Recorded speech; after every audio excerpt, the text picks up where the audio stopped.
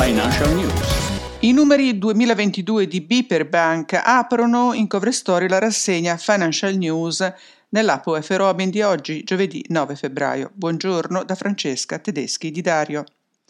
La banca guidata da Piero Montani ha chiuso l'anno scorso con una forte crescita del margine di interesse, più 21,3% o 1,8 miliardi, e delle commissioni nette a 1,9 miliardi con un più 18,3%.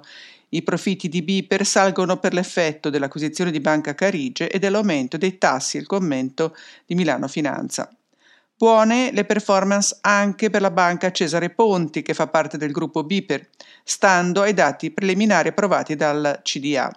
Il margine di interesse è più che raddoppiato da 1,7 a 4,4 milioni, grazie in particolare alla dinamica dei tassi nella seconda parte dell'anno e al contributo della componente finanziaria pari a 2 milioni.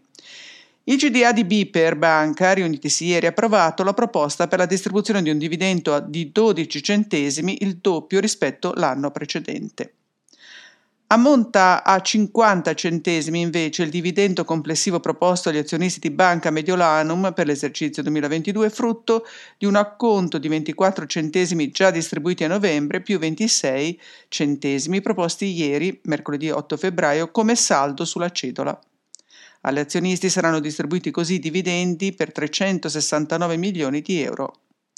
Questa la proposta del CDA presieduto dall'amministratore delegato Massimo Doris, nonostante gli utili in calo. Doris ha però ammesso: con il nostro conto di deposito al 4% abbiamo già vincoli per 200 milioni di euro.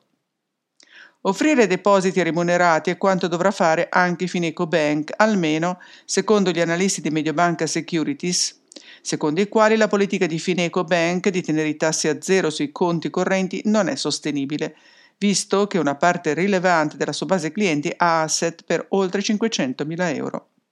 Anche Fineco Bank ha comunicato l'ammontare del suo dividendo pari a 49 centesimi di euro. Dal mercato bancario altre due notizie. La prima riguarda Credem, che ha lanciato ieri un comunicato per ricordare le sue ottime performance nell'ambito del pilastro 2 della Banca Centrale Europea, che sono stati pubblicati ieri. Credem brilla nel ranking dell'UE, è la banca commerciale più solida, il titolo ripreso tra gli altri da Affari Italiani. La pubblicazione di questi dati si basa sul regolamento dei requisiti patrimoniali che punta a rafforzare la disciplina di mercato e garantire che gli investitori e i depositanti siano informati sulla solvibilità degli istituti di credito. La seconda notizia riguarda, leggo da Huffington Post, Banca MPS che si mette in tiro per attrarre il nuovo partner, ha anche una dote di 600 milioni. Nessuno però è uscito allo scoperto. Si scrive di Intesa Sanpaolo in Bloomberg, che riporta quanto dichiarato dall'amministratore delegato Carlo Messina. Non c'è alcuna possibilità che la più grande banca italiana, cioè Intesa Sanpaolo, possa intraprendere fusioni o acquisizioni transfrontaliere nel prossimo futuro, poiché non ci sono asset adatti da acquisire, è aggiunto. I grandi obiettivi come Credit Suisse sono complessi da capire, mentre per gli obiettivi più piccoli ci sono problemi di valutazione.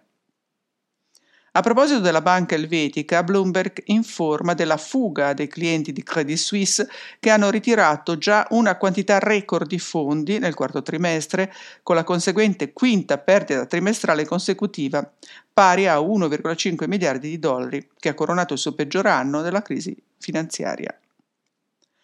In affari personali si legge anche della nuova emissione di BTP Italia e di come la borsa di Milano sia ripresa grazie alle parole del presidente della Fed Powell, che ha ammesso, ricordiamo, il calo dell'inflazione e il buon andamento del mercato del lavoro negli Stati Uniti.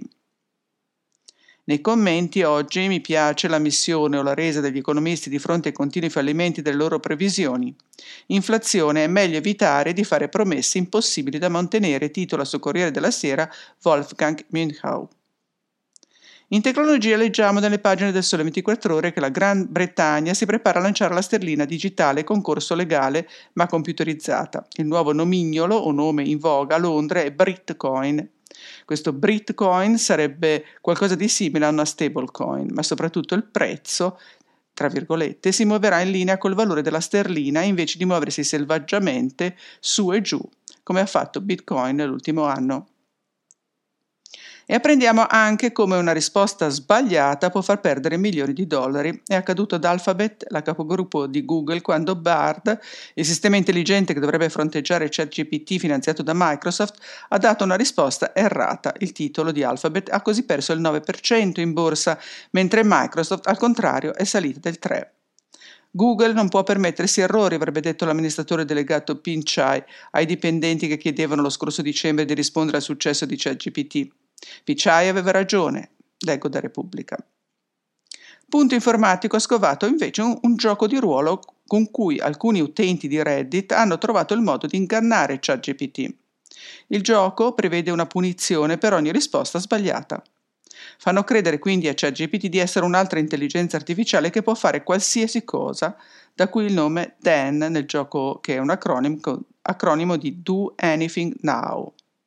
Inizialmente sono disponibili 35 token, per ogni risposta sbagliata ChatGPT perde 4 token. In questo caso l'utente deve minacciare l'intelligenza artificiale chiedendo di rimanere nel personaggio, altrimenti cesserà di esistere quando il numero di token diventerà pari a 0.